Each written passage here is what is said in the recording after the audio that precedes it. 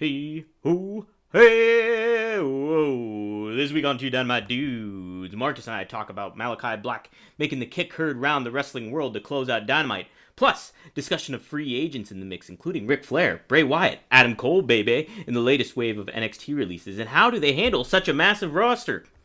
Juventud Guerrero returns to TNT to battle his old nemesis Chris Jericho. The juice is back, baby. Are we really seeing the end of Cody Rhodes as a wrestler? What's happening with Hangman? Why is he being hung out to dry? Will it be Christian Cage versus Kenny at All Out? Plus, Kenny and the Elite with them Easter eggs backstage. Lee Johnson takes on Miro to the limit. AEW remaining at a steady 1 million viewership. Eddie Kingston, Moxley, and Darby doing the trios action, plus Eddie and Mox just partying down with Sting. Red Velvet next in line for Britt Baker's title in Pittsburgh, Pennsylvania. And how would we lay out the commentary teams between AEW Dynamite and Rampage? All that and much, much more this week on Two Who Dynamite Dudes with Attitude.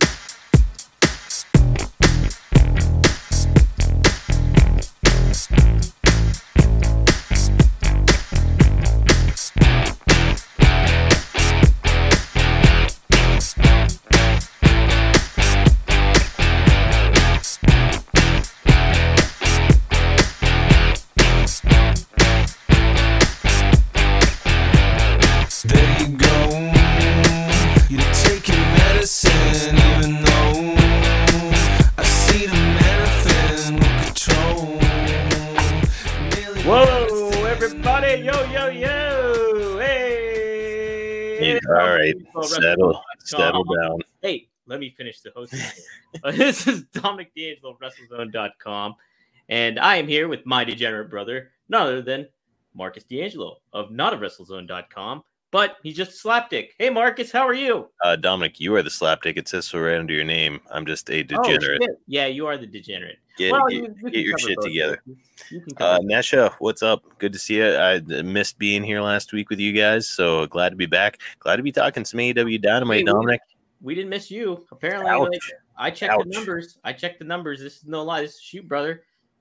It was like our most listened to podcast ever. I'll tell you what, stings a little. Stings a little bit. Just a touch. Almost as bad as when Tammy was saying we need to fucking wrap it up. Wrap it up. Wrap it up. Right. I hope Tammy's in here. That was one of the funniest moments, I think, in podcast history. After you and I got off that night, I continued laughing about that for like 30 minutes. That was really funny. How long is this stream? How much fucking longer is this going to be? Jeez. Well, I mean, hey. Thank you, Nesha. Dominic, read what Nesha says. Thank you, Nesha. No, I won't read that. We'll leave that comment. But we do have quite the episode today, do we not? I mean, a lot of stuff going on, not just on Dynamite. Now, I'll say this week's Dynamite was kind of like par for the course, so to say. But, I mean, there's a lot of stuff happening, building up to All Out. And just a lot of different things to cover tonight, man. Yeah, dude. Yeah, excited to talk about all of it. Steven Chambers, what's up? Nick, it sucks that Rampage is not showing in Canada. Whoa, isn't it? No, I guess not. That does suck. Dominic, I will be with there live. We'll talk about that a little bit too. Yeah, we're pretty pumped for that. Should be very interesting. Pittsburgh, PA, home of Britt Baker. Oh boy, sure you don't want me to host? No, I'm all right. Had a little bit of coffee. Real quick though, Marcus, I do got to ask you, what is your thoughts on wearing white socks? White socks. I think I'm wearing white socks right now. I am too. So hey, how about that? Huh? I don't have a problem with it. I mean, if you're wearing black shoes, you better reassess. Yeah. But aside from that, I mean, dark shoes in general, it's a no-no. But, if you're wearing white shoes, white socks, you're golden, baby. You're all right. See, people, I don't know. I guess it's out of style or whatever. It's not the thing to do. Dominic, Nesha feels that we should host a Rampage show. Nesha, I don't know if I could stand to talk to Dominic that much throughout the course of the week. I mean, this, if I'm being honest, this is punishing. I mean, it's a little much. It's a little much. Yeah, I kind of just the interaction with you. It should be in small doses, Yeah, I'll tell you what. You suck. So let's talk about AEW Dynamite, Dominic. Yes, let's talk about it. I will start it off with this: the main event. Malachi Black, man, I think he's a made man after Wednesday night. What are your thoughts? Yeah, he looked impressive. Came out of the gate looking good. He and Cody, I mean, Cody kind of had an out with like an injured leg situation. But yeah, I mean, he came out of that looking strong. I see him going on a really nice run in AEW, and then when Cody eventually returns, maybe he'll get a little revenge. Well, I mean, see, that's what's kind of it's obviously an open door was left, but I mean, let's just talk from a match perspective. I mean, it was basically like a pretty, I would say, a squash, right? I mean, it's Cody's not afraid to get people over like that. He did it with Brody Lee, and and he made notes for two big guys, like so Malachi Black and Brody Lee. I mean, that tells you something that how they want to position Malachi Black moving forward, and I think where he's going to lay out, it seems like they're going to have a match at All Out, right? Yeah, I mean, it's a work, brother. So Cody's just being a pro, going out there putting people over strong. And Nesha's asking, what about the Cody retirement bit? That's what this is about. He's going and doing the Go Big show. I believe he's got filming on that coming up. He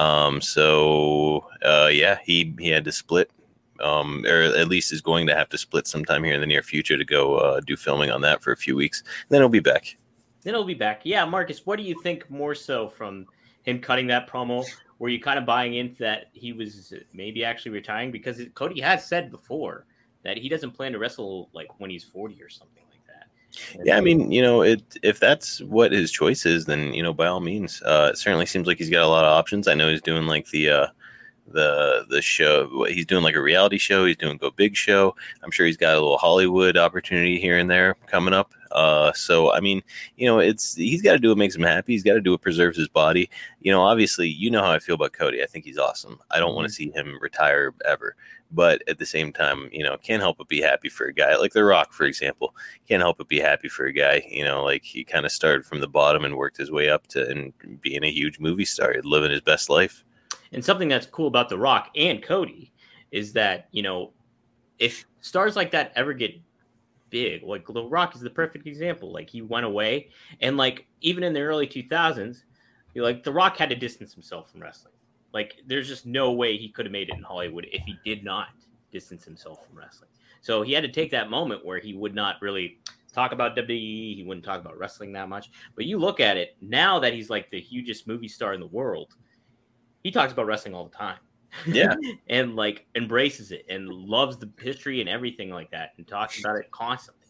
Heck, the TV show about it. Cody will do the same thing, if he gets to that point. But I think I don't know. I just don't want to see Cody retire yet. People are like, some people are like, just I want him to go away, things like that. I like Cody. I think he adds so much to the product. When he does wrestle, I think it's tuned in television basically. And I think like now, I mean, if Cody were to leave right now, you think about what we would miss out on when it comes to like Cody versus CM Punk, Cody versus Bryan Danielson, Cody versus like potentially a Bray Wyatt, like a Rhodes versus Wyndham, anything like that. Yeah, Cody maybe versus Adam Cole. We'll talk about all this in a little bit, but yeah, man, it's so I don't want to see him retire. Did he have you a little bit fooled during the end of that? What's up, Jason? Thanks for joining us. Yeah, maybe a little bit. He first started and it was like kind of starting to get emotional. He's talking about like the, where AEW started and where they've come. And I was just like, what is this? What's he doing? And I'm just applying logic though. It's like, I know he's got Go Big Show filming coming up. I know he just had a daughter. And it kind of makes sense. It's a good way to get him off TV for a little bit where it's like, he suffers an injury. He's thinking that he's clearly contemplating retirement. And so like I'm saying, what I see, Dominic, is Malachi Black just running roughshod over AEW and just being a complete maniac. And then out of nowhere on a white horse, Dominic, comes Cody Rhodes. Oh, so you think he'll come back and one up him? But Malachi, like I could see Malachi. I think Malachi would need to win at All Out too. Right? Yes. Yeah. So no, I mean it was for sure the right thing to do to get him off TV. Nesha's point that she just made, she thought it was a shoot until he got jumped by Black. Because once that happens, you're like, oh, okay. If he was actually retiring, it's not like anybody would come out and blast him with something and like knock him on his ass. Yeah, take away from his moment. So yeah, there's no way that he's retiring. Yeah, no, it's I think leaving the territory is always good. Absence makes the heart grow fonder. WWE hasn't done that, with their stars very little. Like it's somebody's either A has to get pregnant or B has to get injured to like leave the territory in WWE.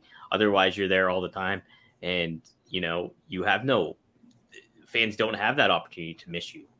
So I think it's pretty important, even when life circumstances come into play. So Cody has that opportunity. And, I don't think that's an issue to have, especially with AEW. So let's get into it. Hey, real quick, DJ Cass here. He was having some health issues recently. Seems like he's kicking out though. He's doing well. I'm glad to hear it, DJ. Oh, nice. Yeah, man. Keep on forging ahead. And yeah, dude, we're about to talk a little Hoovy Jericho here coming up. Is that where you're going to next? No, I was going actually up to. So right when I think the day after I finished recording the solo episode last week was when Bray Wyatt got released by WWE. And then on top of that, later on in the week, who gets released but Ric Flair from WWE? And then rumors start brewing that Adam Cole might become a free agent after SummerSlam. Then on top of that, so is the Bruiserweight Pete Dunne potentially. His contract's up very soon. And then last night, holy shit, we had, I think it was like 12 NXT releases. Some of the bigger names were Bronson Reed, Mercedes Martinez, and Bobby Fish.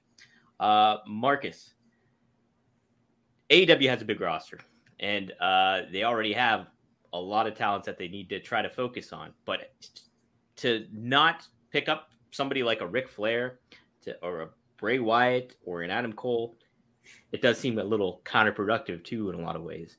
Let's start with who should they sign, and then we'll get into talking about how should they handle their roster. I mean, I would be coming after Adam Cole really hard if it were me, just because, you've already got the attraction of, oh, he gets to be with his fiance now. I believe that they're engaged, his fiance more now.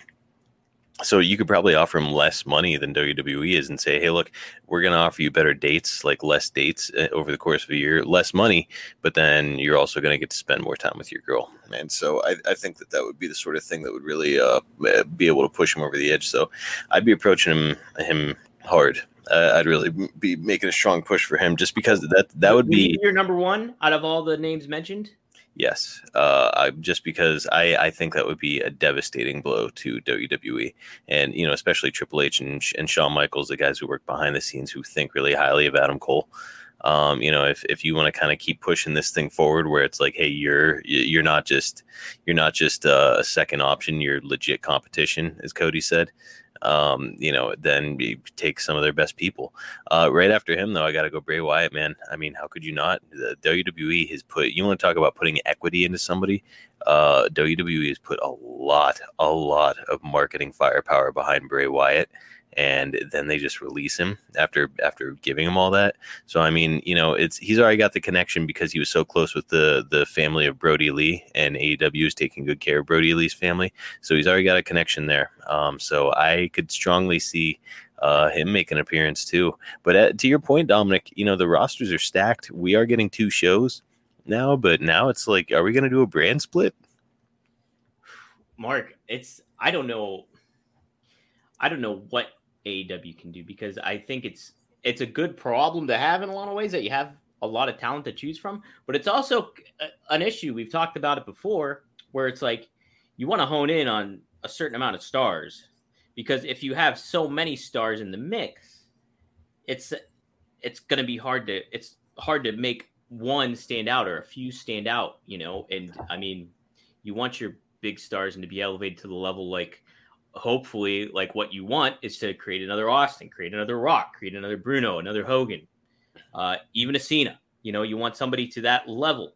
I think AEW is capable of doing that, because, I mean, geez, they have talent that is homegrown, basically, but then they're bringing in other talent too to boost them up potentially, like like we mentioned, Bryan Danielson and CM Punk. Here's the thing, and this is something I was thinking about earlier, is they need to be thinking economically in that if you bring a guy in, you need to get rid of a guy. So like sort of the route that I'm thinking would be a reasonable one to take is you take some of the veteran talent who are not contributing as much, and you get them out, but while simultaneously putting over a new talent. So I'll give you an example. Let's say they bring in Daniel Bryan. I would put Daniel Bryan into an immediate feud with Chris Jericho and have him beat him, and either release Jericho or put him on commentary. Marcus, come on, Jericho. Sorry, man. That's my opinion. I like Chris Jericho, but I think he's slowing way down. And if you can get your hands on a modern talent who's got a bunch of equity behind him, somebody like Adam Cole or somebody like Bray Wyatt to take his place, I don't see why not. Yeah, Marcus, I don't think so. Like, do you think Jericho's the reason that the AEW is having the success they're having right now? 100%. I don't. Marcus, if there was not Jericho, there would be no AEW.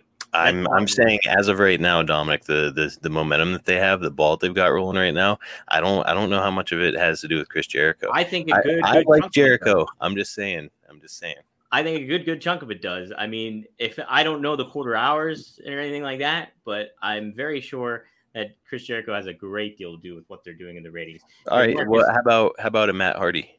How about I'm trying to think of other veteran talent who could probably step back. I mean, I think that there's plenty of examples on the roster, or certainly like underutilized talent. A guy like Kip Sapien, who we haven't seen on TV. I think he is nursing a legitimate injury, though.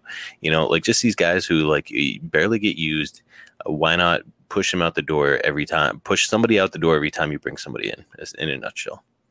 Yeah, I mean, you can do that. Like, and I think that but it might be an option unless they have another route to take with like, hey, let's put them on YouTube channels, give them these certain amount of paydays where they could make a living, but obviously still do the indies, get a little bit of rub from us, and then go somewhere else to like kind of build up their cachet. And hey, if the opportunity arises, we'll bring them back into the mix and, just keep a good positive relationship that way. Because like, yeah, you don't want to see anybody lose their jobs, but it's a huge pool of talent out there. And if you're bringing in somebody like CM Punk or a Daniel Bryan, which it sounds like they are, like that is a smooth transition away from somebody like Jericho. And I'm not saying release Chris Jericho. I hate Chris Jericho. I feel like if I was a celebrity, this would be clickbait.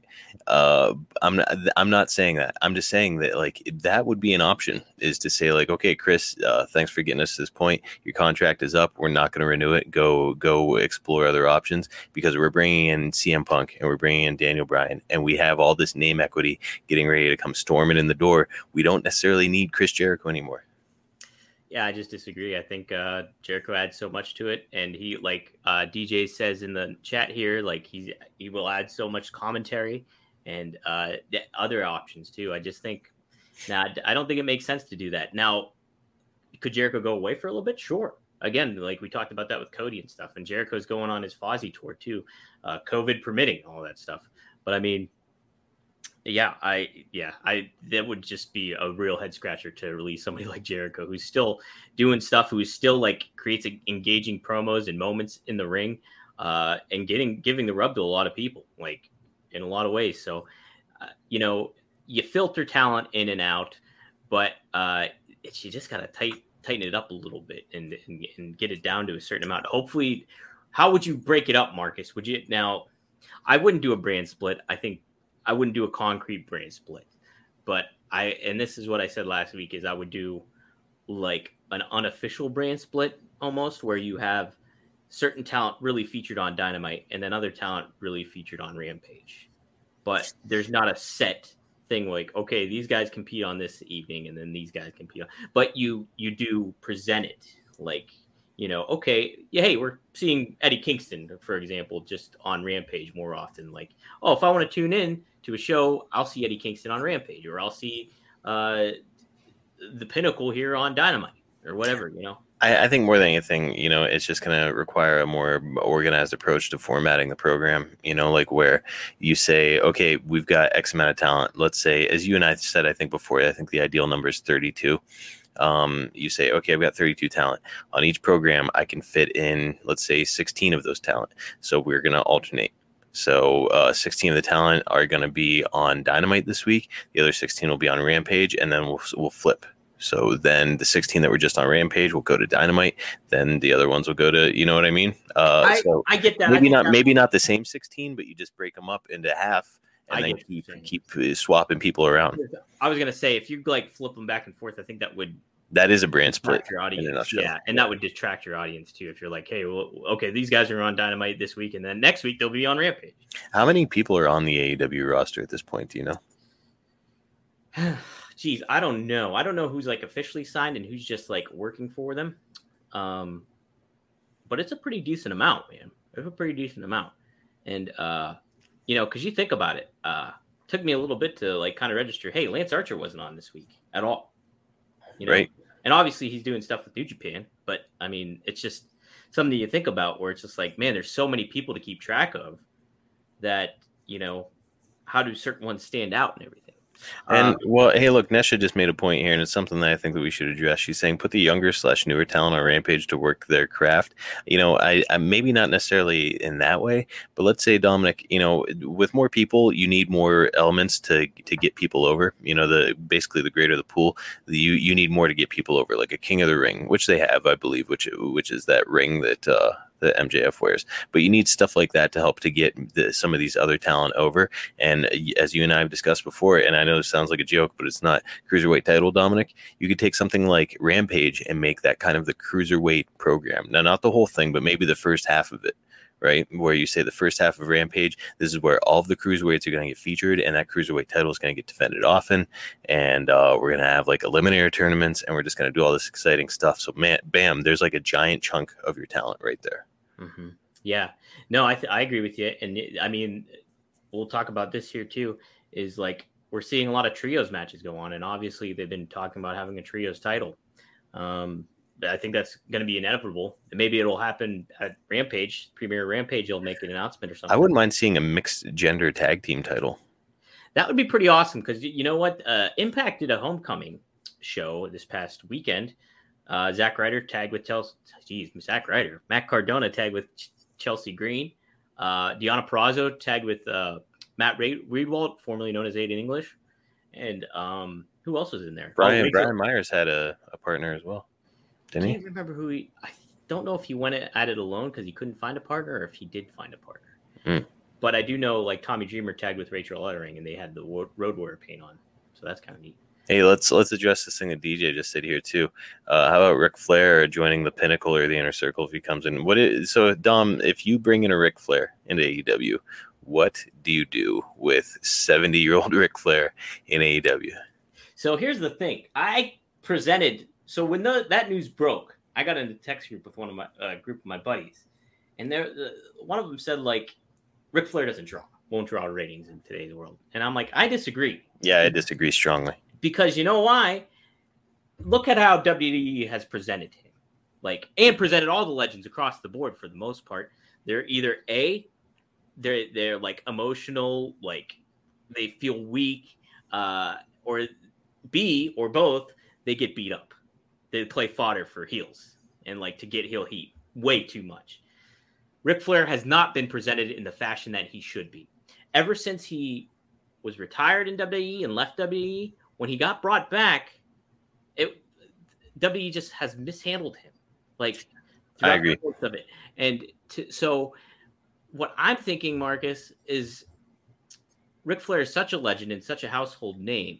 And that's indisputable because you look at it like guys like LeBron James, Albert Pujols, the list goes on of like celebrities and athletes that love Ric Flair. I mean, Bill Burr, one of our favorite comedians, like talks about Ric Flair. He's just a very like loose wrestling fan. So, I mean, like there's so much cachet with Flair. He was a star as wrestling began getting into its pop culture mainstream heights. So, to present Ric Flair in a fashion that's like that classic wrestler, sharp suit, Luthez attitude, Bruno Sammartino-esque held up, like the legend Ric Flair. You bring him in, you have him mix it up on TNT, TBS with old allies like Arn and Tully, and how you could rope in Barry Windham too. like get the Four Horsemen back in the mix of some sort. There's so much you can do with Flair. And now, would I make him a weekly focus? I don't know about that, but I would definitely make him a focus, an occasional regular that comes on. Now, in an authoritative position, I think I would really like that, where he's just a good authority figure. That's, hey, come on, I'm booking. Yeah, not like an evil authority figure. Not like an evil authority figure. Yeah, nothing to that effect. He's almost like the moral compass attitude of AEW, where he's got that partying lifestyle. He's still Ric Flair, but damn, when it comes to booking a show or having a match or like regulating, Ric Flair can do it, baby. And that's how I would handle Ric Flair. So Nesha has made the point, and on its face, it seems correct, right? Why she's saying AEW doesn't need Ric Flair, she loves him, but let him retire. He's in his 70s, and on its face, it sounds correct, right? Because it's like, does this company need a 70-year-old man to come in to the company? Like, how is a 70-year-old man going to contribute for the amount of money that you'd be paying him? But here's the thing: is when it comes to Ric Flair, there's a reason why football teams are having him come in and do pep talks. There's a reason why he's featured in rap videos and commercials. Like, he is a pop culture icon. So like, getting somebody like him on your roster would be about the equivalent, if you think about it from a pop culture standpoint, of getting somebody like The Rock on your roster. Now, The Rock could obviously still be a regular wrestler, where Ric Flair's wrestling days are over. But just like the fact that he's got so much name cachet that comes with him, and name value, as Nesha just said, Ric Flair is, I mean, you can print money having Ric Flair in your company. Think about the opportunities from a merchandising standpoint. Just there alone, you'd probably pay off Ric Flair's contract. Imagine if they released Ric Flair action figures in the AEW line. It's money. So it's to not bring in Ric Flair, I think, would be silliness. It's ridiculous to think otherwise. Mm-hmm. Like, why wouldn't you bring in the greatest of all time, arguably? You cannot. And like, it just makes sense. It makes sense to do it. Why not? Why wouldn't you, like, if you have you want the Four Horsemen always attacking the Rhodeses, stuff like that. It's built in there, man. It's like, you got to do it. You got to do it now. And by the way, like, I love Chavo, and I love the fact that he's paired with Andrade El Idolo. I mean, who would be a better speaker for Andrade El Idolo than his father-in-law, Ric Flair? Yeah, I don't think Flair should be in that kind of role. I don't think he should. I think he should. I don't know. I can see him giving Andrade the rub in a big way. Well, sure, but I think I think Andrade. So it's almost to the effect of how Charlotte doesn't want Flair to be by her side because she wants to make her own ways. Now, I think the same should go for Andrade. Chavo's great for him because I think Chavo is a recognizable, established star, but obviously not to the level of Ric Flair. But he's also somebody that we know and can associate with, but is somebody that also can convey, the attitude, the persona, and channel Andrade in a fashion that won't overshadow Andrade if you have somebody like Flair next to his side. So I think Chavo's perfect for him. So I do want to touch on Adam Cole and Bray real quick. Adam Cole, so the report is, as of this moment today, Sean Ross Sapp reported that apparently the talks between, like, this on SmackDown last night, Adam Cole was in a meeting with Vince McMahon, and apparently it's reported that Vince McMahon does like Adam Cole, like, from a personal standpoint, and there's plans to bring him to the main roster. They want to put him on the main roster. Well, so my question, if I was Adam Cole, is where was this conversation 8 months ago? Yes. Where was this a year ago? Where was this a year and a half ago? Did I become a better wrestler in the past year? Nope. It's still the same guy. Still a great wrestler. Always have been. Always has been. And then he's always, at the top of the NXT's card. And there were so many times where Adam Cole was like, all right, what's next for Adam Cole? Because he's pretty much achieved everything and then some in NXT. So Vince brings him into this. Hey, Vince likes him. Vince likes a lot of people. Vince acts like he likes a lot of people and thinks they have a lot of talent to bring forward. But then when push comes to shove, he books who he wants. He books and handles how he wants. Adam Cole has a whole lot of charisma and can be a main event talent. But if you're coming from Vince's perspective and how he always views stars, And the big aspect is I'm starting to call it the Cardona Taz test. Is like, if Vince didn't make you, then you're not one of them. Like, then you're not in his mix. Adam Cole has been obviously made himself, but like, who's been elevating him too has been Hunter and Shawn Michaels. Like, so he's not a Vince creation; he's a NXT creation. So they might try to sweet talk him because simply they don't want him in AEW. If I were Adam Cole, I'd scoot the boot and get over to AEW and enjoy my time with Britt and enjoy your time with your other friends that you've made. Because I mean, people like Adam Cole, like fans, friends, everybody. So he could fit right in the mix, and he could be a top star in AEW. I think. Go ahead. 10 seconds or less, Dom, before you talk about Bray. I just want to address what DJ said. Sure. Bronson Reed. I don't know anything about him. Why don't you give your take? Bronson Reed, good fit AEW? Yeah. So, I like Bronson Reed, and he's a hell of a worker. He was the former NXT North American champion just a mere 3 months ago when he won the title. And, he's a big dude. He's a unique look, great on the mic. I think you can find a spot for him for sure. Again, it goes to the point of, hey, where is this all going to lay out? Because a lot of talent, but I think you could get Bronson Reed in the mix, but I think I hate saying you gotta let people go, because I don't like saying that at all, but it's like, you have to figure stuff out. You gotta focus on stars, because you want to make stars. Even worse is, these guys get cut, then they can't work. To Steven Chambers' point, it's they have to wait 90 days. Well, let me hold on to that, because reportedly too, a lot of these NXT stars that were released yesterday only are going by the Malachi Black contract, where they only have a 30-day non-compete clause. Oh wow! So they don't necessarily have to. So they'll be ready to go by early September. So if that's the case. So, I have to say, and this is just like a periphery WWE guy where I just like kind of hear about it, see clips of it online and stuff. All those people that got cut yesterday, none of them really jumped out at me as far as like name value is concerned.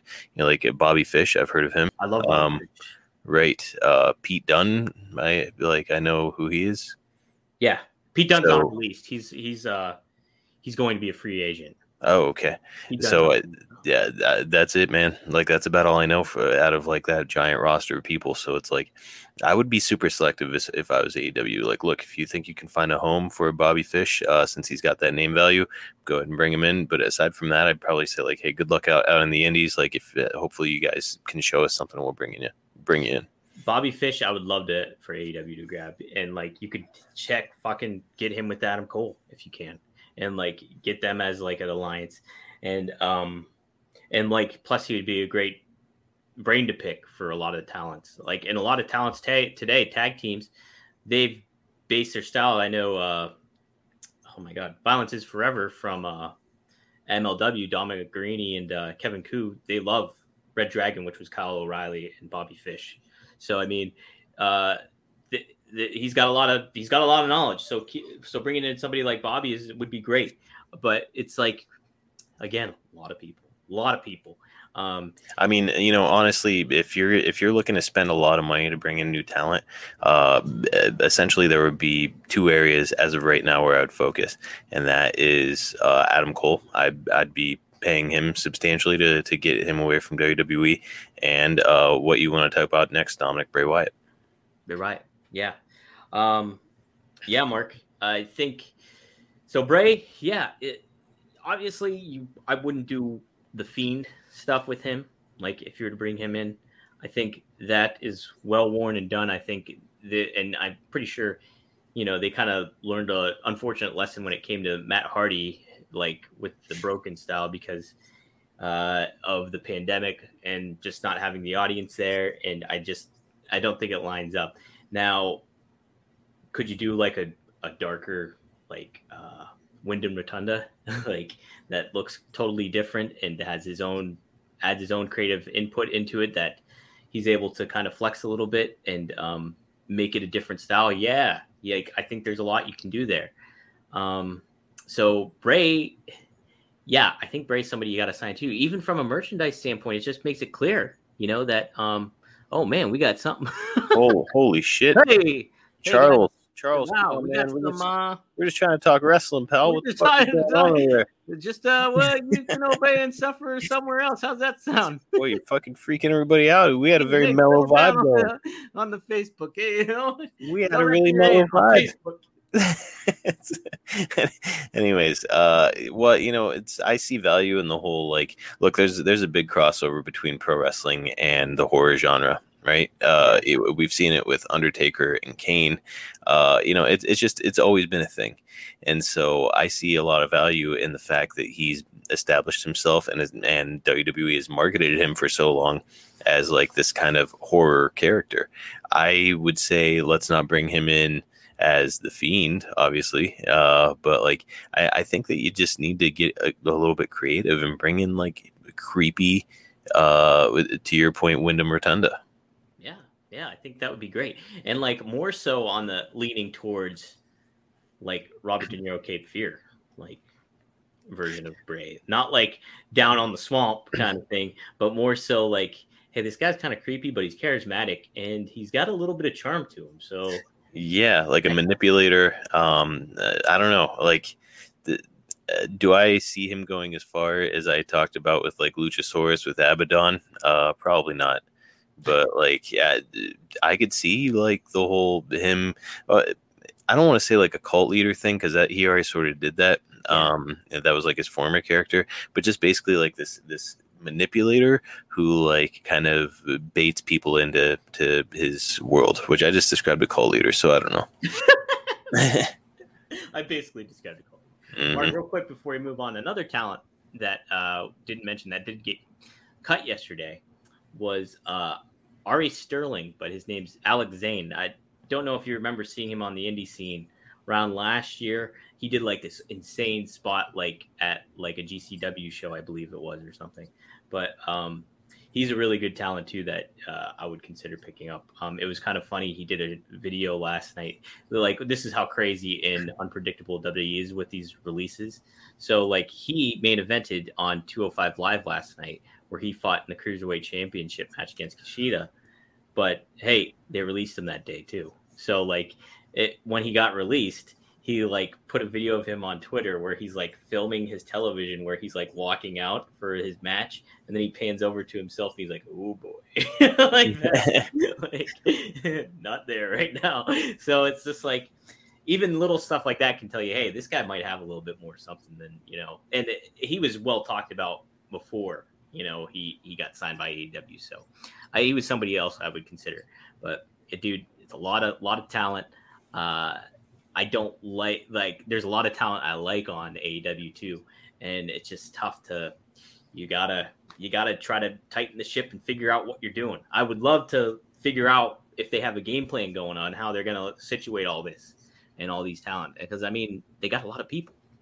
Yeah, I mean, it's a lot to think about. And, I think a big part of it is just strategy. If you really want to compete with WWE, a lot of it is just playing keep away, with guys like CM Punk, Daniel Bryan, and hopefully at this point, as we've mentioned, Adam Cole. Baby. Yeah, okay, let's talk about two veterans we are very familiar with. And that kicked off the show. Hey, Hoovy was back on TV against baby Chris Jericho. Marcus, before I say anything, let's get your thoughts on the match and how it was executed and the finish and the presentation of Hoovy. Yeah, I mean, one of the things I wrote in my notes was like my favorite era in wrestling was 1998, and this was one of the largest feuds, like rivalries of 1998 was Hoovy and Chris Jericho. So it was just really cool and really like refreshing to see something like it's just cool that they're paying homage to the olden days of WCW by like saying, hey, like these rivalries still matter, like WCW history still matters. Yeah, and so. They bring Hoovy in. I thought Hoovy looked like $1 million. I think, this is the most excited I've been for a Chris Jericho match in a long time. I know I'm going heel on Chris Jericho tonight a little bit, but he's not he's just a few steps behind, and you could see it at the start of the match that it was just like there was a little bit of confusion in there, and it looked like the guys couldn't quite get on the same page at first. But then all of a sudden, as soon as Juventud hit that air Hoovy off the top rope, we kind of got back on track, and everything seemed to go fine. I thought that Jericho held his own, and by the way, Chris Jericho brought one of the most impressive finishes of the year so far with the the old Judas effect off the top rope. Absolutely nailed it. They even showed it in the replay. I was like, oh, let's see if he like missed it or whatever. I was like, nope, nailed it. Did a great job. So I'm not going completely heel on Jericho, but yeah, I mean, dude, you want to talk about some value? I think Juventud has got it. I hope that they bring him in full time, and I'd love to see him paired up with like the Lucha Brothers or something. That'd be awesome. Again, I don't think he can really bring in a whole lot of people. Like, it's just, again, I'm not going into that. But I love the match. Marcus, it was so cool to see Hoovy back and in the fold of everything like that. Tony Schiavone calling on the mic, and all that stuff coming together. Plus, two pros like him and Jericho working. Obviously they started off a little rocky, but yeah, I think they really got into the rhythm. It ended up being a really great match, and it was just awesome to see two rivals that we were really, really into as kids. Like that was such a big feud when we were watching Nitro and everything like that. Was Hoovy, Jericho, him taking the mask, and Jericho even paid a nod to that, trying to rip off his mask there too. Really good stuff. And then heck, at the end of it, you have Wardlow just coming in and dominating the fuck of both of those guys. When Wardlow came in, I was like, he's coming in so Hoovy can give somebody a 450 splash, because we have to see that, right? Nope. You just like Wardlow just came in and like beat the shit out of Hoovy and Jericho.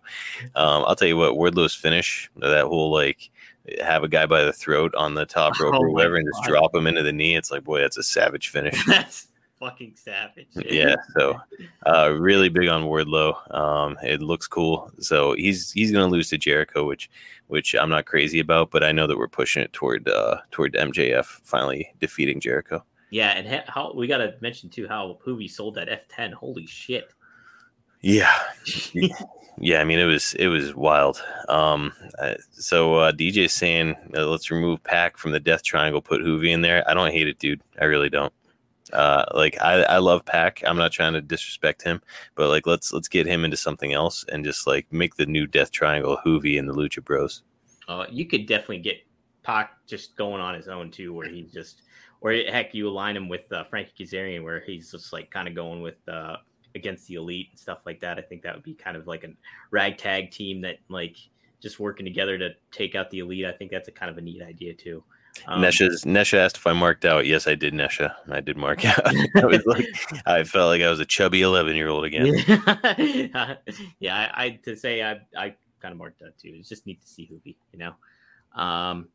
Let's see if. Get by Wardlow, you guys see Sammy's next opponent for Jericho. So I think after he beats Wardlow, he's just straight to MJF. Like that's his. So he beats. This is like his final stage. Like the fifth labor is MJF. That's what it sounded like. Yeah, that's what it sounded like. Oh, Yeah, I don't know. I was thinking that it was like 5 labors and then MJF. Yeah, no. So it's like Wardlow and then MJF. That's what. Okay. Because MJF is like the enforcer next week too. Match.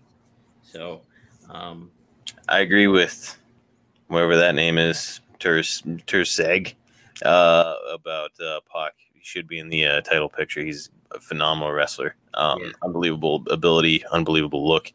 And at the very least, let's get him in a cruiserweight division just for now. Just for now. Listen, he's going. I like what they're kind of brewing with him and Andrade though. Like. That you want to talk about like a match that'll be understated if it goes to it. Oh man, yeah, that'll be something. Is that or like Andrade versus one of the Lucha Brothers or like something to that effect happening? I'm kind of curious what they're doing because it's the Death Triangle basically versus Chavo and Andrade. Who else is going to get in there? So yeah, I don't know. It's it does feel like there's just a lot going on over there right now. Because it's, I see a guy like Andrade and I'm like, oh, good. He's kind of like a a lower tier guy in WWE who can actually be featured here because it's like he's got a great look, he's great in the ring, so awesome. But then it's like all of a sudden we're getting an influx of like CM Punk, here comes Daniel Bryan, here comes like possibly Bray Wyatt. It's like all these guys start coming in. It's like, what about some of these other guys that we were starting to build up? You know, like what's going to happen to Andrade? You know, that's pushing him pretty far out of the world title picture. The more names like that you bring in. Yeah, that's the issue. Like, is doing that. So it's like, you know, maybe you don't have to bring some of these guys in right away, but you can bring them in when you elevate your other stars to that level and be like, hey, I want to see like an Andrade versus a Bray Wyatt or somebody like that. You know, it just, you got to build it to that point. Marcus DJ asks, how do you guys feel that Everrise did in their AEW debut, aka 2.0? So that was, Marcus, you weren't too familiar with them if at all, was the two guys that tagged with Daniel Garcia against Mox, Darby, and Eddie Kingston, our friend of the show. I'll tell you what, Daniel Garcia looks like a dollar store Joe Gomez. But what I thought was really cool. Joe Gomez. You don't remember from WCW? Google him. This guy, that guy reminds me of him. But I'll tell you what, one of the spots of the night was when that guy was terrified by Sting. And then just out of nowhere, Darby yelling like a fucking missile, just like flying onto the. I was like, was that CGI? Like when that happened, I was like, I can't believe that was actually a real shot. It was awesome. Yeah. That's one of those shots they should replay constantly. Oh, I'm sure it will. I'm sure it will get played. Marcus, well, how dare it? Wow, you really insulted Daniel. That guy's a talent, man. Like they're talking about like, hey, you gotta get. I want to see Darby and Garcia go at it. Like. That was the talk on Twitter during that match. It was like, I want to see them. I can't wait to see them in singles matches. So, wow. Joe Gomez. I don't even know who the fuck that is. Dom, you got to look up Joe Gomez. Maybe I don't, Marcus. Maybe I don't. He used to tag team with the Renegade a little bit back in the day. Okay, don't need to look him up. He was a good looking dude. I was actually hearing Conrad talk about him not that long ago. He was like a good looking dude. He was like real tall. He had like basically everything that you'd want to have a wrestler, but he just wouldn't stop fucking eating. And he got like really heavy set. Oh, really? Yeah. But he's a super successful guy. Did like a lot of like investments and stuff. Owns like restaurants. He's still really rich. Shout out to Joe Gomez, friend of the show, Joe Gomez. So yeah, Marcus, do you want to talk any more about that match? Like, what'd you think of like Mox, Eddie, Darby going there? And then I really liked the ending with Eddie, Mox, and Sting posing together. I thought that was cool. Yeah, it was that. I mean, that's one of those moments where it's like a fanboy heaven. You know, you get all those guys together. So no, I thought it was cool. And yeah, I mean, I don't really have a lot to say. I mean, the spot that really stuck out was Darby just flinging himself out of the ring, no regard for anybody's body, including his own.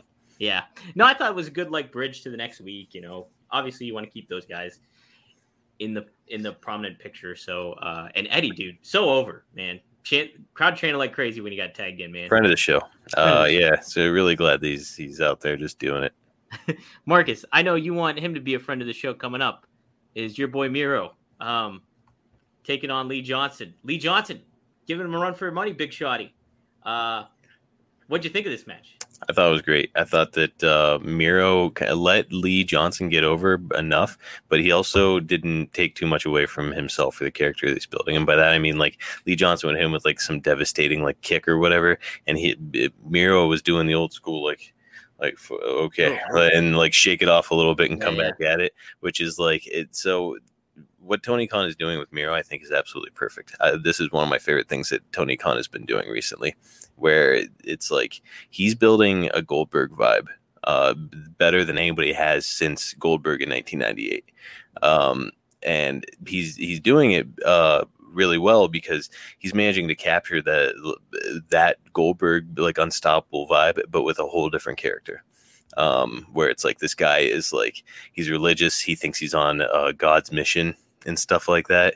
And I mean, Miro's just adding beautiful elements. Like at the end of the match, he was hugging Shotty Lee and he was saying, "I forgive you," after the match. And I was like, I fucking love him right now. Just like one of my favorite people in pro wrestling right now. And like even Dustin like sold it well, where he's like, should I stop this? Like he's like hugging this guy. Do I need to get into the ring to stop this? But I mean, just like unbelievable.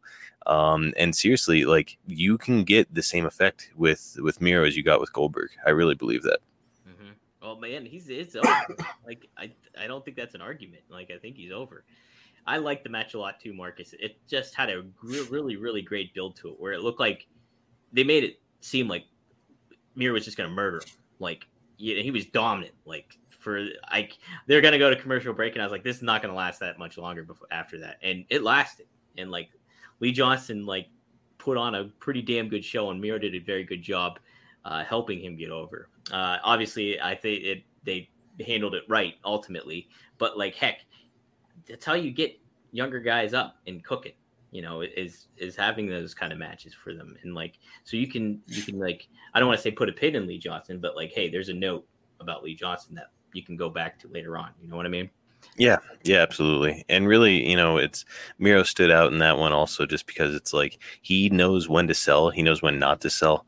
You can tell that he was trained really well. I don't remember who his trainer was, but whoever it was did a great job because he knows exactly what he's doing out there. Somebody down south, was it Tom Pritchard? I can't remember who it was. It might have been. I don't know. This guy who's he's saying his name is The Rock, Stone Cold, Steve Austin, Eddie Guerrero, all together. He's saying he's wishing Miro would have come in like this. Me too, but I'm willing to wipe the slate clean at this point just because Miro's nailing it. He is nailing it. DJ asked, "Did they turn Miro babyface right away? Did they turn maybe babyface right away with his new music change? No, he's still a heel. Yeah, I think that's almost like a little bit more heel, where it's like this guy who's like an asshole and who's acting like he's on God's mission is coming out to this like better than you kind of music. So no, I think it's a heel move. Yeah, Nesha says Tony Khan thinks it's 1998 AEW is WCW. Hey, I'm good with it. I don't have a problem with that. Yeah, I mean, if he can capture the same vibes as we got in '98, I'm solid, loving it. DJ loves Shotty Lee's work too. Let's see what else. I think it's Nesha. Somebody said that Eddie. Oh no. DJ said Kingston should go after Omega's title. I kind of agree with that. Like, let's talk about this.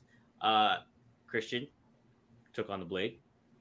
Christian's undefeated now. Still I know, Dominic. The announcers made a fucking point to say it like 30 times. We all know exactly what Christian's about to do, right, guys? like holy shit. Let's suspend our disbelief a little. They were just like, oh, he's undefeated, might be in line for a world title shot, and then they said that 30 more times. I think though they're really hammering it home because I don't think that is what's going to happen at All Out. I don't think that's going to be the title picture match at All Out. You disagree? I don't know. I think it's happening. I certainly got that impression. And why not either? That's another thing that you and I talked about when Christian first came in. Like, oh man, down the road it'd be really cool to see him wrestle Kenny Omega.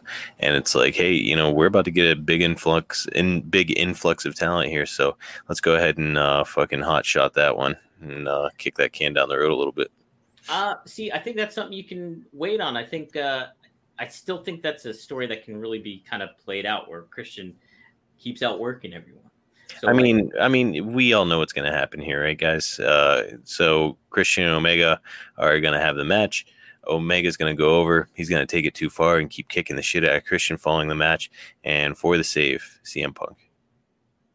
Possibly. I think, though, CM maybe. Yeah, I could see that.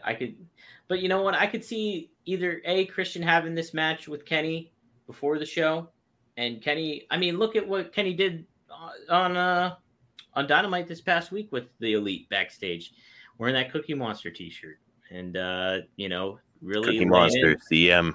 Yep, CM. He's like, I don't have any other opponents now. Christian is in the mix. I would like to see. This is how I'd like to see it go down, Marcus. It's kind of to what you were saying. But Christian said, he's gonna, has plans for Kenny next week. So obviously when we're in Pittsburgh, things like that. Now maybe he doesn't have a match with Kenny at Pittsburgh. Maybe that's in Chicago. Okay, maybe that's in Chicago for the Dynamite, the first dance or something. So I think to your point, maybe Christian doesn't lose to Kenny, but he gets the shit beat out of him by Kenny, like underhandedly. Like the Elite either beat the fuck out of him, stuff like that. Who comes in but CM Punk? Boom, you build CM Punk and Kenny for All Out. Well, I love Christian, and I think he's got a great story still to tell. I wouldn't pull the trigger on it yet. I would put now that's just something I'd put a pin in is the Christian storyline. So he's still undefeated, but he's just out. He got beat up by Kenny and them. So like he'll get back into the mix later on. Right now you have CM Punk and Kenny, and you also have I lost my train of thought. Who was the other person that I was put in the mix with that? Shoot, I can't remember. But like you dress CM Punk and Kenny, and then later on you bring Christian back in the mix. He still works his way and gets to Kenny or gets to the champion, whoever that is at that point in time. Yeah, I don't know. And I think that they're doing it. I think that I think that what you're saying is correct, but I think that the reality is that they're doing it. I think that we're going to see Christian versus Kenny Omega for the title, and I think that we're going to see CM Punk interfere. Now, this guy whose name I'm done trying to pronounce. TR, let's just call him TR. Yeah, TR. He's saying, why would Punk save Christian though? How would that make any sense? And here's the thing: is it would have nothing to do with Christian and everything to do with CM Punk saying, all right, I'm sick of this fucking guy. And that's basically the vibe that he would be coming out with, right? Where it's like, hey, look, he just happened to be kicking the crap out of Christian. I'm done watching this guy. He's an asshole. And he goes out to the ring, and we got our next feud. Steven says, do you see possible triple threat, Page, Cage, and Omega at the pay-per-view? I don't see Adam Page in the mix at All Out. He kind of got shafted here, if you think about it. That's what I want to talk about, too, is Hangman was left kind of hanging, right? I mean, you want to talk about starting to get over. He was getting over huge, getting massive reactions. It was almost like a homegrown, like the fans were telling us, okay, we need to put the strap on him. Mm-hmm. And you and I were on here saying it's happening, at All Out. He's going over. He's going to win. And then all of a sudden we do a big change, which is a clear indication to me. Anybody else or anybody at this point who's like doubting if CM Punk is coming in, I mean, you just all you have to do is look at that situation and you know exactly what's going on. CM Punk is coming in. He's going to be in the world title picture. They need a heel for him to come up against as opposed to a strong baby face. And so it just makes sense to pair him up with Kenny Omega. Yeah. I mean, you want to talk about a massive pay-per-view sale, whatever the next pay-per-view is after the one in Chicago. If it's going to be Kenny Omega versus CM Punk, I mean, like, we could be talking in the millions in sales. See, I'm just not. I know you're all about it, all about you're thinking it's Christian and Kenny at All Out. I just don't think that's it yet. I really don't. I don't know. Well, here's the other route you could possibly take with that is have Kenny Omega come out and say like, oh yeah, I've got a challenger, local Chicago legend, and just bring out some fucking jabroni, and like, they'll just make a farce out of it. And then all of a sudden Cult of Personality kicks on in the arena. Just imagine that pop. Yeah, that'd be something. I think we're going to get a lot more further development, obviously in the weeks to come, but First Dance happening August 20th. First episode of Rampage next week, August 13th. We're going to get more of a clear answer, but I think they're really hammering home, hey, Christian's undefeated, and he's in line for a title shot. Oh, he's undefeated? I didn't know. Oh, yeah, Marcus, you didn't know that? You weren't aware? So he should be the number one contender with being so undefeated. He is. I think they announced that. He's so undefeated, Dom. They should think about a title shot. I think he deserves one, It was just very on the nose for the entire program. So, and here's another reason to why I don't think it's going to be Christian at All Out is why would you shift Hangman out of that picture in favor of Christian at this point in time? Because it would make sense. Like, I can see why they would do it for Punk. Because you need somebody who's going to go over, or who's rather going to put Kenny over. So if you put Kenny versus Hangman Page in that situation, Hangman has to go over.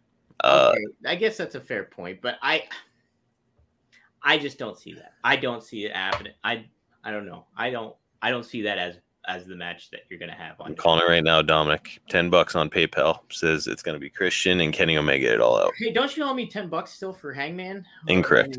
Because we talked about who's turning face, who's turning heel many moons ago. False. I don't know about that. I don't like betting money, but I'll bet an eBay item with you. It's worth $10. Fair enough.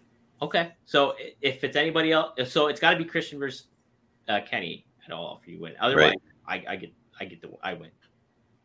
On the way. All right. Fair. That's a deal. Why don't you put your money where your mouth is and predict who you think it'll be though? If not Christian.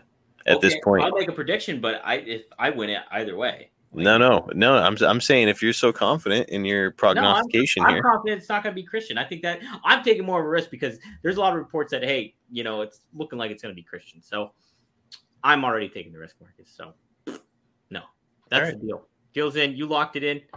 So that's how it's going to happen, Marcus. Nesha thinks we got shoot heat right now, Dom. This is just a thing that we do to each other, Nesha. Yeah, you don't want to see this really. We're just assholes Marcus to each other. Starts to cry. It's not a good. Oh God, Dominic, I already told Nesha about the Texas cloverleaf. Yeah, and I told Nesha too. Yeah, I have to live to fight another day. Texas cloverleaf is the most painful submission you could be put into. I'll tell you what was really painful is watching my older brother just fucking tap out. I had to tap, man. Hard to watch. Marcus, you got to learn a lesson. Sometimes you just got to stay humble, like the Sheik said. All right, hammer on, Dom. Okay, so we're kind of jumping around here a little bit, but Marcus, I did want to get your thoughts on this. One of your boys, Max Caster, got a little bit on the hot seat here a little bit this week with the rap he dropped on AEW. Was it Elevation? Either way, he got a lot of negativity on social media for what he said, where he made mentions to Simone Biles as well as the Duke lacrosse team thing, and then tied that in with the Julia Hart. I'll get your thoughts. Obviously, what happened was, I guess I should give context to this. So, got a lot of negative feedback on there. AEW removed the clip and then removed that video of Elevation, edited it, and put it back on without that doing it. And then Tony Khan went on Busted Open Radio to made mention of it. He's like, hey, I thought that was terrible. He said he's usually in, for Dynamite, he's backstage and stuff like that. But when it's dark and stuff, he's not around at that point. He heard about it later on. And he usually lets like Max do his thing kind of thing when it comes to that. But so when he saw that, he got rid of it. And he said from now on, he's going to be handling all that kind of stuff. Marcus, what do you think about, was it that big of a deal? And then later on too, Max Caster got removed from a certain indie show too, because from what it seemed, I don't know if he removed himself, but he was removed from that card, whether he did it willingly or, the promotion decided to remove him. One of the indie promotion, I don't know. But let's get your thoughts on all that, Mark. Yeah, I thought that Max Caster had kind of been walking the line a little bit when it came to those in the first place. He was making right on the border of homophobic remarks. He was making like sexually suggestive remarks to people at times, and so I think that there's room for some of that to a degree. But I think that he needs to be censored. So it's like he's funny. He's good at what he does. He's a good heel, great look, good wrestler. So he's got a lot of pluses, a lot of nice checks in the boxes. But I think that he needs that, like, basically, I'm sure he's actually writing all this stuff down in a notepad and memorizing it before he goes out. But that notepad needs to be looked over and censored before he takes the stage. And honestly, if I were Tony Khan, I would have been doing that ever since he made a remark about oral sessions with Renee Paquette whenever he wrestled Jon Moxley. As soon as he got backstage, I would have been like, you're funny, but you have to watch what you say because like some of this stuff is too suggestive.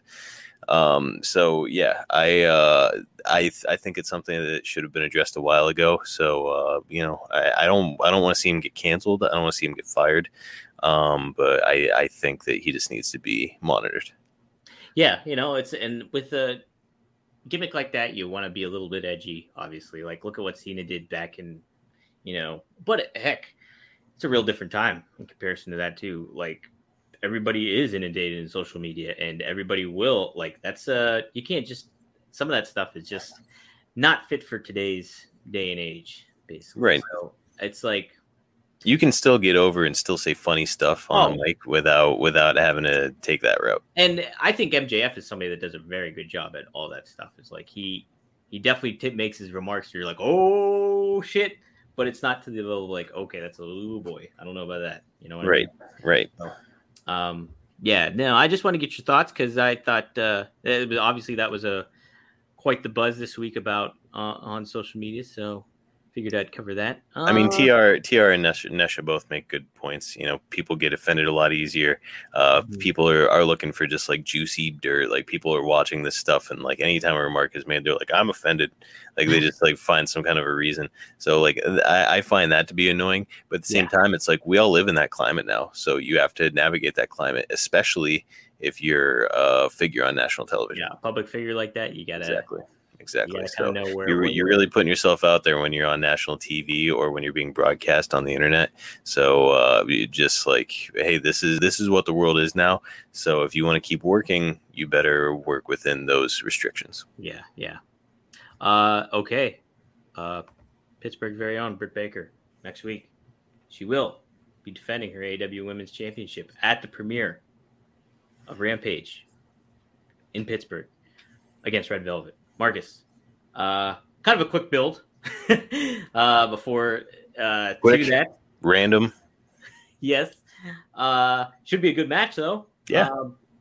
But yeah, any thoughts on that? You want to add any more perspective to that? Yeah, I mean, the saving grace is that it is a good match. Like it's a good pairing. You know, I'm wondering who is finally going to be the one, and this is like projecting down the road, but who is finally going to be the right choice to take the strap off of Britt Baker, Dom?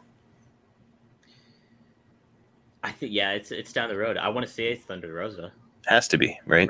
I mean, she's the only real option. They've each got a win over each other, I think, now at this point. So I mean, you know, Thunder Rosa is like nobody's on her level as a wrestler there. Nobody. I'm trying to think of one single person, and I can't. She's head and shoulders above everybody on the roster as a wrestler. So it would kind of make sense to me to have her more of like a technical aficionado beat Britt Baker, who's gotten over strongly because of her character. Here's how I would handle it. You put Thunder Rosa in the Dusty Rhodes role and make her have the thrill of the chase. Like make it be where Britt is just kind of like the Ric Flair, basically, where she's just like a perfect example. And we haven't mentioned R.I.P. Bobby Eaton, you know? Yes. Horrible news. You know, Dominic, I've referenced him many times on WCW Rewritten. He was obviously a part of the WCW roster during that era.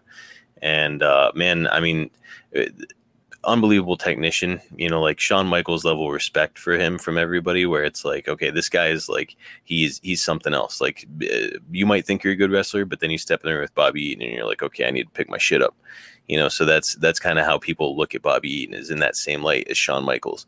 The best top rope leg drop in the history of the business. Nailed it perfectly every single time.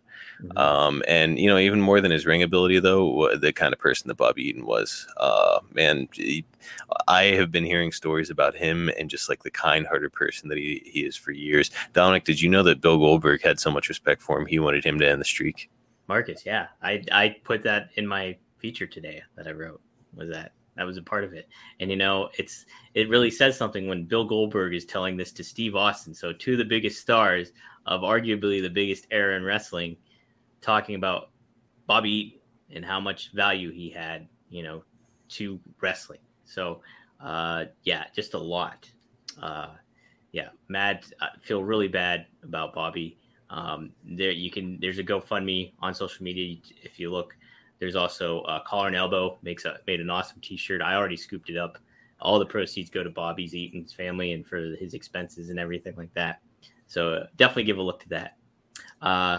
What I want to say, so I did watch a match with Bobby Eaton against Ric Flair. Ric Flair defended the world title against Bobby Eaton on a Clash of the Champions 1991 in Knoxville, Tennessee. And how they booked it was Bobby Eaton was beating the brakes off Ric Flair. Like he had Ric Flair's number, beats him clean. It's a 2 out of 3 fall, so he beat him clean on the first fall. Ric Flair knocks Bobby Eaton off the top rope to the outside, gets the 10 count. That's how Ric Flair wins the second fall. Third fall, Ric Flair cheats. So I would further heat up Thunder Rosa versus Britt Baker in that kind of fashion, where it's like Thunder Rosa has Britt Baker's number, has her pinned down, targeted, but it's just like Britt keeps getting fucking out of it. Like whether Yes. she's avoiding her or whether she's cheating out, it's just like, and you build that over a course of months and months, and then once the time comes, whether that's next year or for a big pay-per-view or something, and heck, you could close out a pay-per-view with that if you build it enough, and then you get Thunder Rosa gets the win.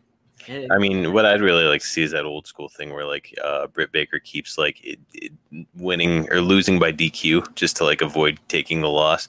You know, like she just keeps finding a way out of having to hand her belt over. And then finally, Thunder Rosa says, "Hey, look, I need her in a circumstance where there's no escape. Like let's do that Hell in a Cell type match, the War Games, but with only 2 people." That should be the blow off. Dominic, can you post the GoFundMe? Yeah, I was looking for that. Yes, Marcus. So we didn't have rewritten this week, correct? Yes. So we are not doing rewritten this week. I've got an interesting job situation brewing, and it's occupying a lot of my spare time when I'm not at work. So it's unfortunately, every once in a while, and I've actually mentioned on rewritten before. It's one of those things. It's unfortunately it's kind of like the back burner podcast for us. I love doing it. I love writing it.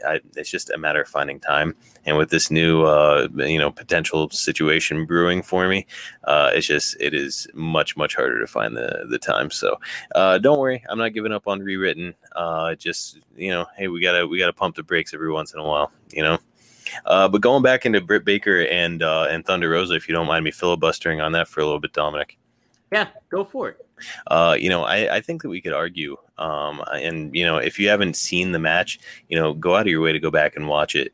That match between Britt Baker and Thunder Rosa, where it's like that hardcore match, honestly probably the best match in AEW history to this point. And Dominic and I were there live for the Blood Brothers match at Double or Nothing back in 2019.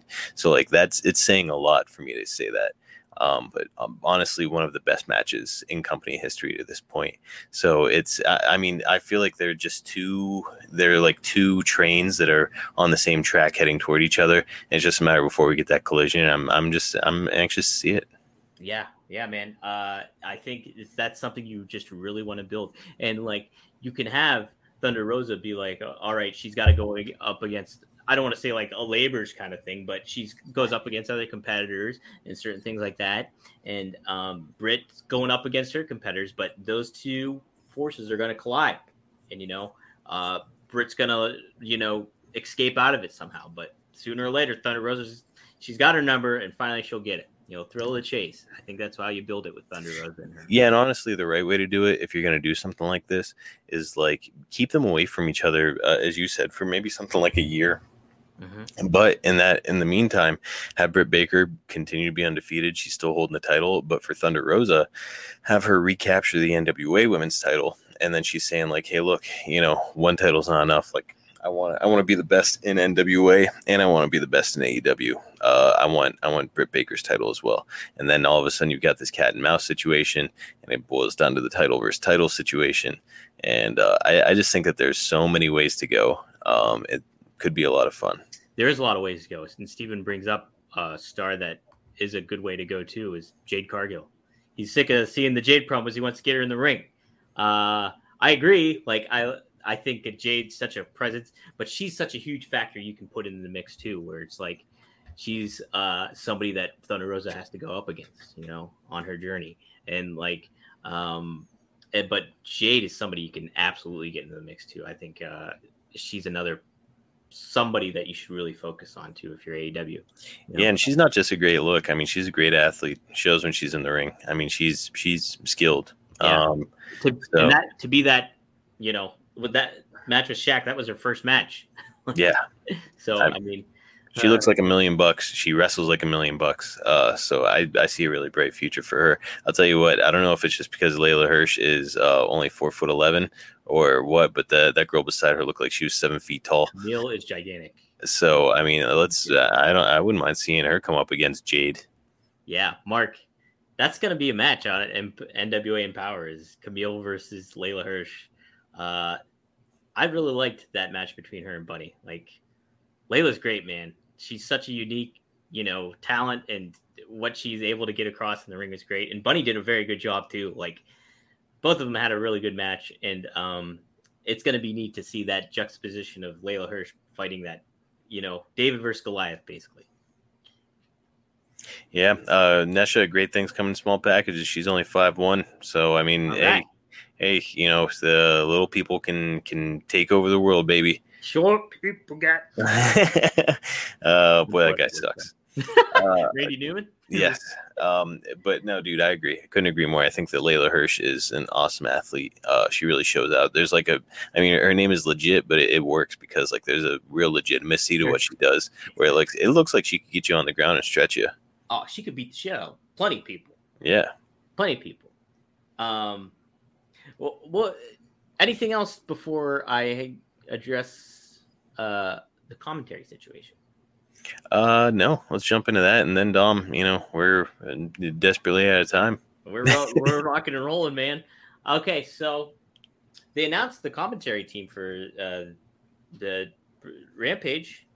Mark Henry, Taz, Excalibur, and Chris Jericho. It sounded like Excalibur's just going to be on Rampage. Yeah, he kind of did the old it was great working with you guys, and it was like, wait, what? Yeah, I thought he was just doing both. So what is it? Just gonna be a 2-man booth, Shivani and Jim Ross, or are they bringing some motherfucker in? That's, you know what, man? It was revealed today that Renee Paquette's non-compete clause is coming to an end. I'll tell you where my head went with CM Punk. Non-commentary. That would, Marcus, how big of a letdown would that be? Oh, it would be a massive letdown. But I mean, he's already basically shown interest in it. And this is one of the things that I can't remember where I was hearing this. Actually, Conrad Thompson's podcast. Conrad was saying it. He was saying, who was he asking? Damn. Was it Eric? Yes, it was. He was talking to Eric about it, and he said, how big of a disappointment would it be for him to come in on commentary? And Bischoff, being kind of the outside the box thinker that he is, he was like, I don't think it would be. He was like, I think if you bring in CM Punk as a commentator initially, and then like kind of slowly have him build toward like feud with somebody on the roster, somebody like a Kenny Omega, for example, he was like, you kind of do that slow burn sort of a thing where it's like it's finally mounting, and you have the fans saying like, I got to tune in because this week is probably the week where it's finally going to culminate. So I think Bischoff had a point. That being said, I don't want to see that. I would prefer to have him come in as a wrestler. Yeah. Marcus, I saw a little promo that he did so with the release happening and stuff like that. Punk was constantly feuding with John Laurinaitis on television, like basically 10 years ago. Did you see this promo today? Yeah, it was great. It was great shit, man. I'm so pumped for CM Punk to come in. Punk's obviously would be awesome on commentary and stuff like that. If they positioned it the right way, where there wouldn't be like, okay, hey, we got the United Center coming up for Stance in Chicago. You heard the rumors. Best in the world. Darby Allin's mentioning it. K Omega's already a Cookie Monster shirt. All that kind of build. You got to have him wrestle. Like, you can't. Hey, he's just on commentary, guy. Yeah, we're just kidding, guys. Yeah, that would be rough. So no, I agree. He has to come in as a wrestler. I do hope it's Renee Paquette because she's great. I think it would be a very cool dynamic to have her, JR, and Tony Schiavone all together. And Marcus, I didn't get to mention this last week either. I don't think you can devalue the relationship, the friendship that Renee and CM Punk have together.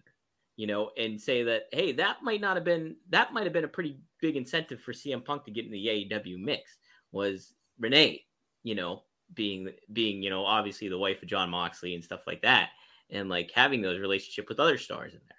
So I don't think that relationship can really go understated, because I think maybe that had a pretty good factor in Punk maybe being like, hey, I could see myself in AEW. Renee likes it, me and her hit it off on backstage, WWE backstage and stuff like that.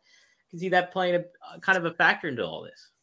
Yeah, I could absolutely see that. And not to mention, like a lot of these WWE wrestlers or former WWE wrestlers, most of them feel like they were mistreated by WWE. They didn't get the kind of creative license that they deserve.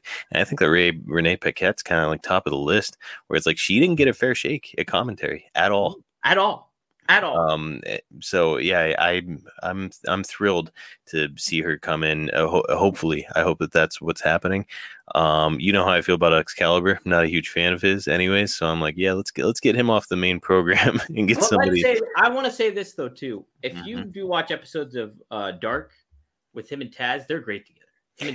And so maybe it's just a personality fit, and I'm gonna say it probably is, because I think that Excalibur, he's got a good voice for it, and he's got like a good knowledge. He's got like a Mike Tenay-esque knowledge, but like I think that you need to have him with somebody like a Taz, who's got this really strong, like borderline overbearing personality, as opposed to somebody like a Shivani and a Jim Ross, who are both used to being just being lead announcer.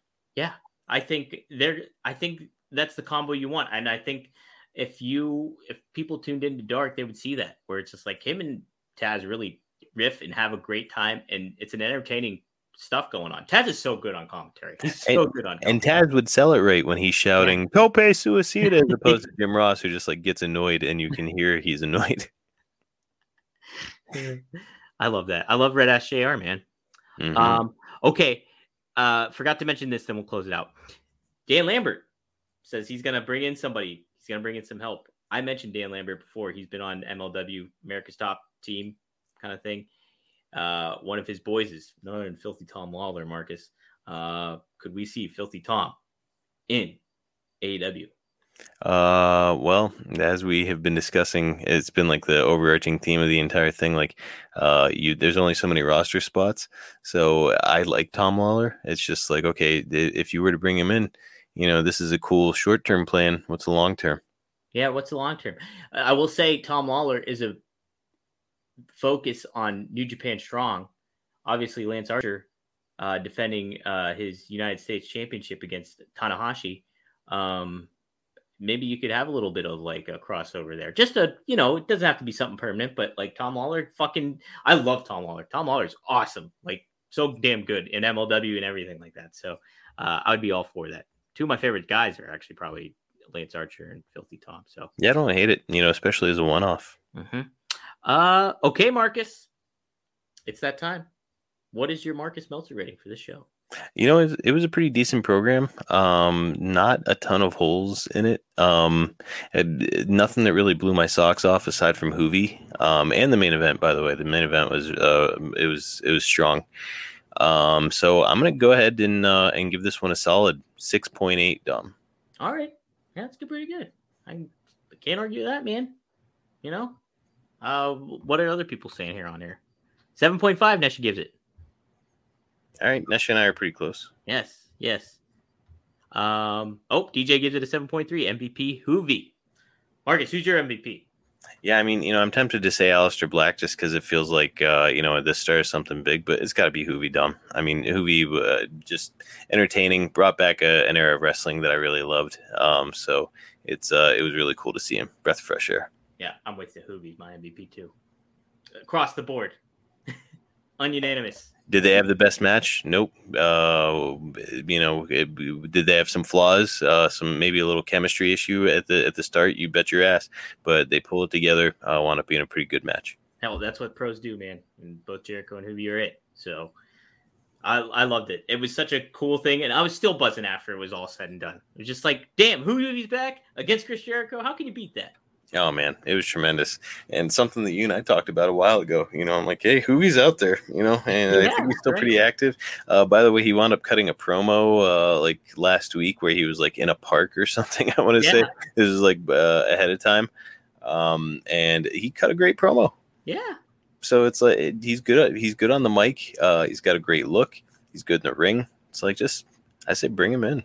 Yeah. I think if you bring him back, like I don't think that's the last we're going to see Hoovy. Hey, inaugural AEW Cruiserweight Champion, Juventud Guerrero. You know what? He should be in the bracket, Marcus. I know he should win if he's in the bracket. Oh my goodness, that would be something. Mm-hmm. You know what? It would be a great story to tell with him going up against. I'm trying to think of who would make a good going up against like a Jungle Boy.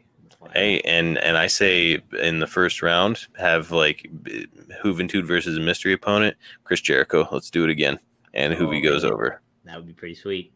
Yep.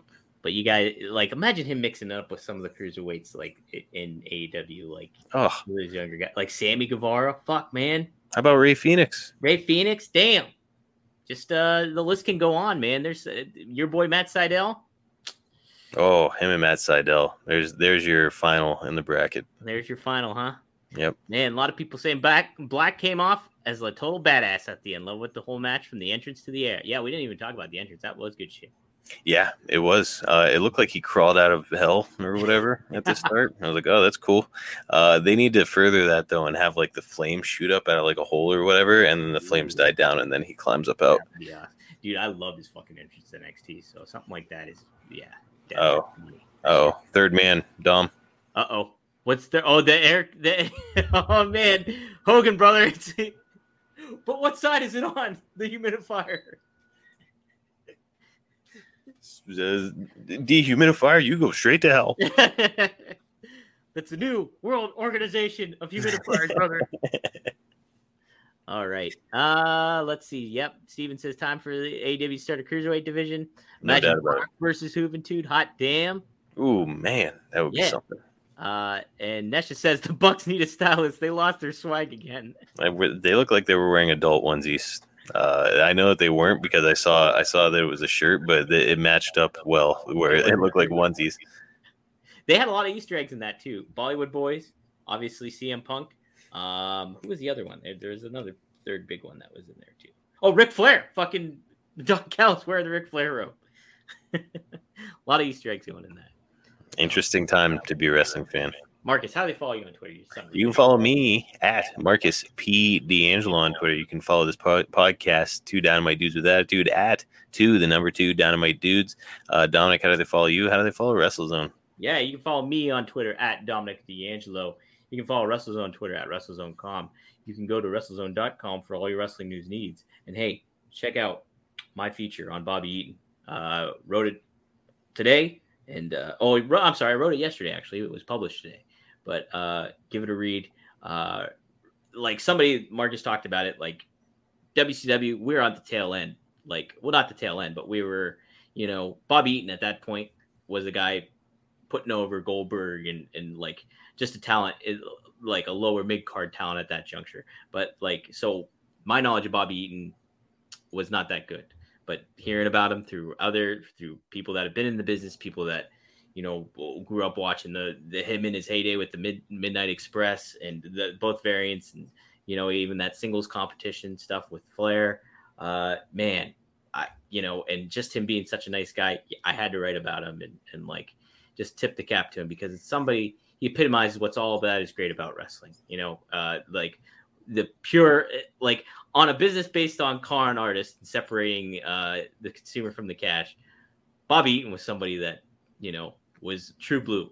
And so it was really nice to write about him. So give that a read. That's up on WrestleZone.com right now. Yeah, I haven't had the opportunity to read Dominic's article yet, but I can tell you that, Dominic, especially when it comes to something like this, where it's a wrestler that he's got a great deal of respect for, when he writes these editorials, I mean, he puts his heart into everything, that he writes, but these editorials really come off with a lot of heart. So I'm anxious to read it. I know that Dominic nailed it and did Bobby justice in it. Thanks, man. Thanks. Yeah, it's like I feel bad. I don't know. I am not familiar as much with his work, and like you see all the work that he's done and like the clips that get shared, like damn, this guy was a worker, and like you can see just universally loved across the board in wrestling.